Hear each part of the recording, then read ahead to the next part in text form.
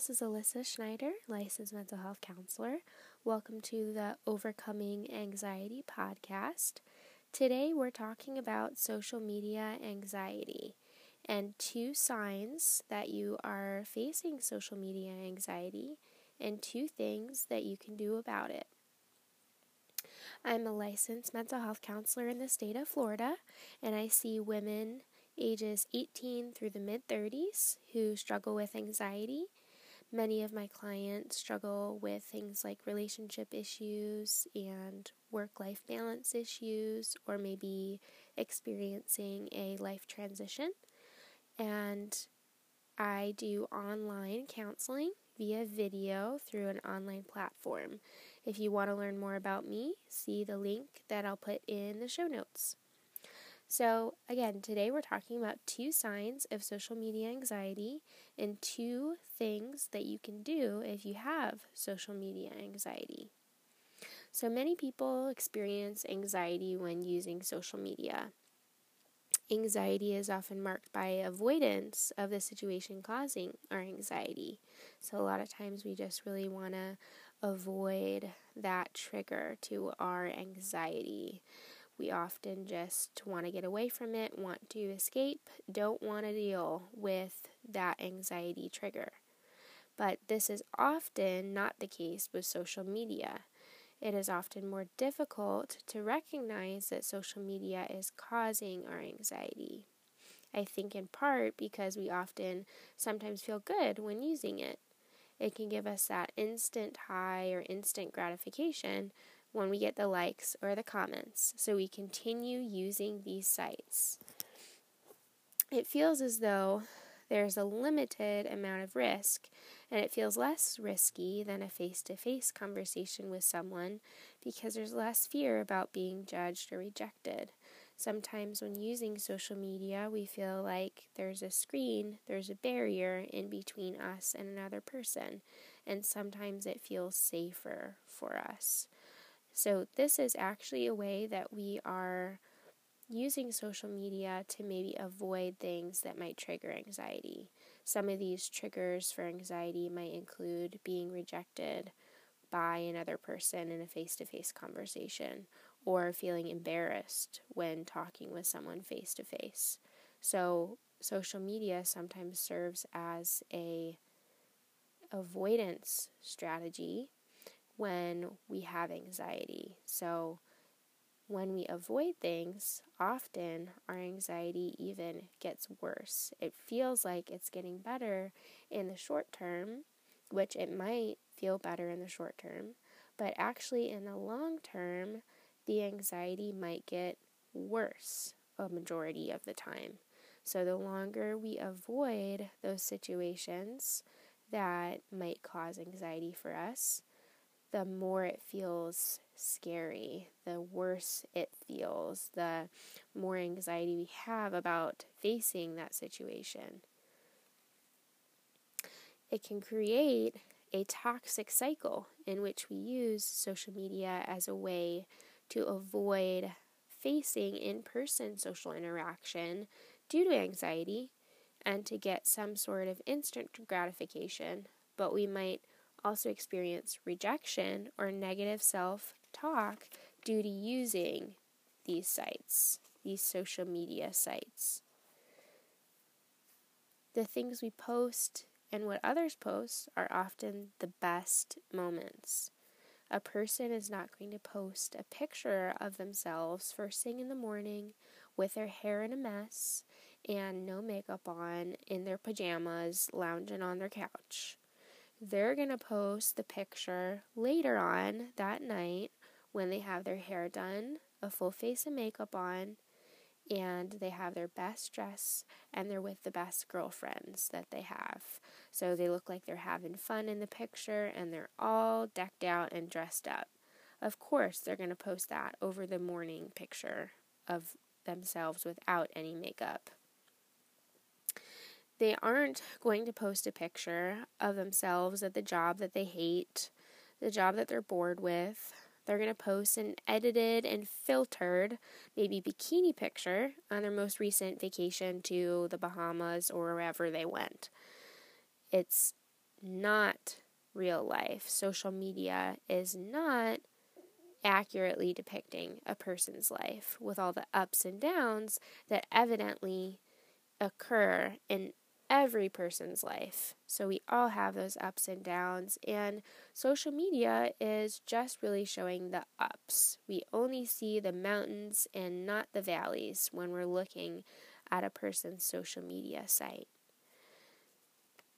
When we don't realize this, or use social media as a tool to avoid face-to-face interaction, we increase our anxiety because avoiding our fears causes further anxiety, and we increase our risk of comparing ourselves to others and putting ourselves down. And this is so common that we experience that comparison between ourselves and others. And it's almost easier to do that on social media when scrolling through whatever social media site you use versus in person. We might still make comparisons when we're looking at other people face to face and in person, but it's almost easier to do that over social media because it's right there, it's in our face. We can stare at it forever, however long that we want, and it's very easy to make that comparison between our own lives and ourselves and those posts that other people put out there on social media. And again, we're just seeing the highlights of a person's life and not the lows and not their struggles. They're not necessarily going to put those things out there as much on social media.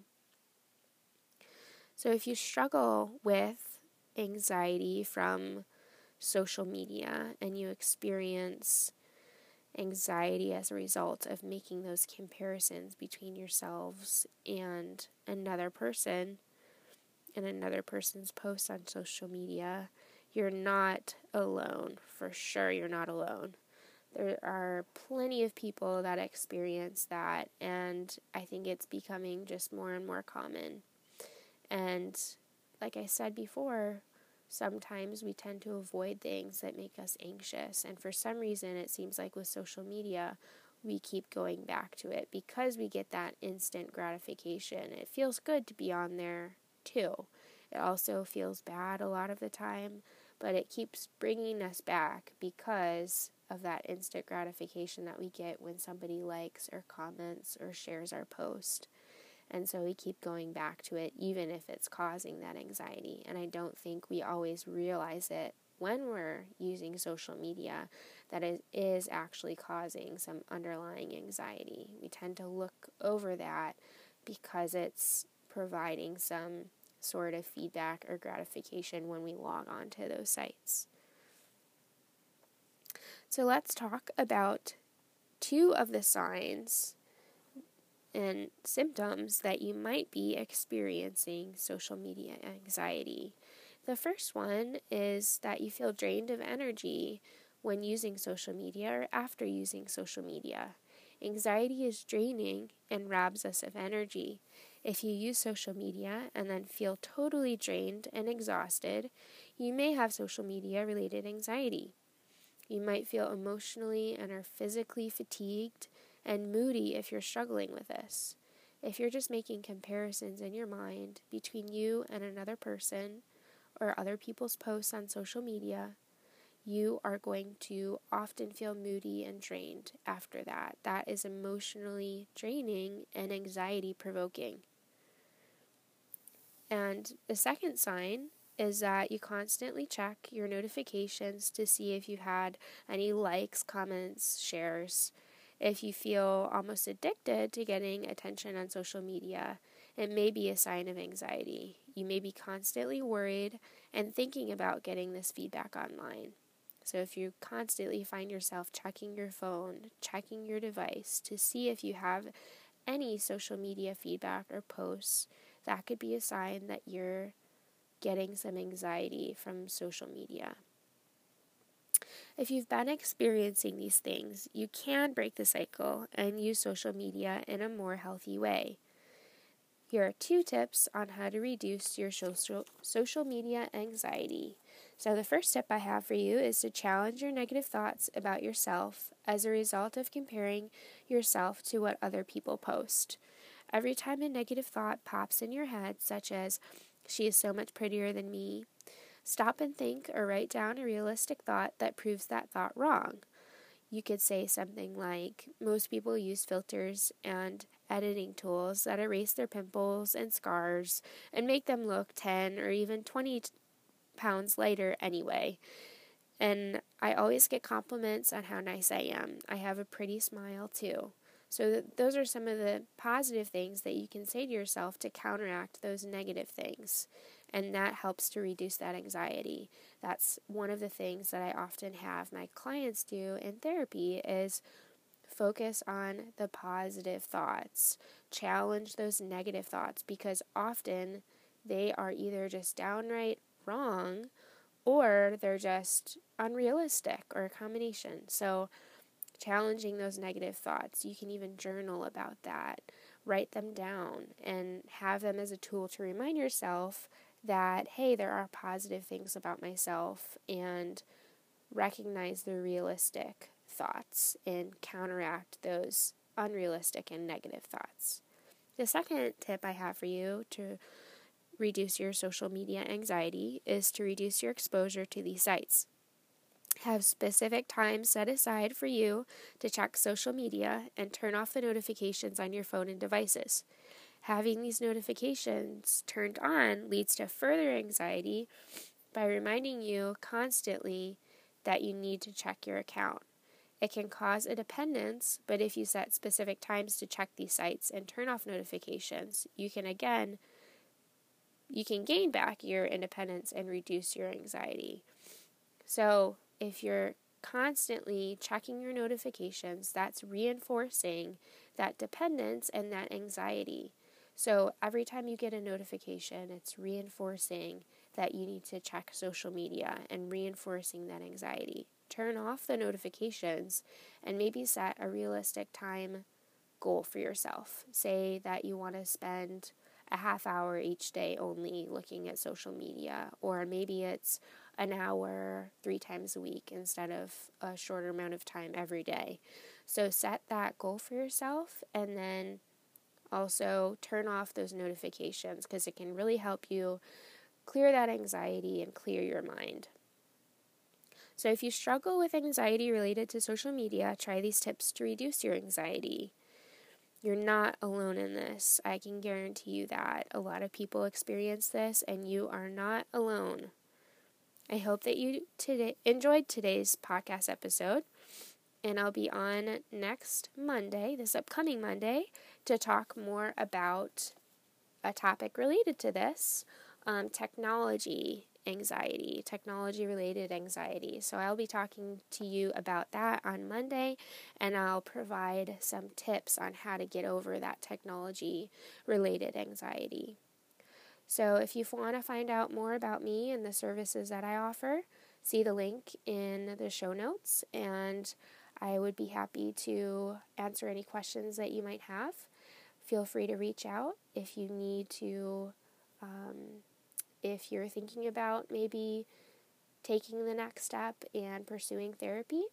Visit my link, or you can find another therapist, if we're not the best fit, using Psychology Today.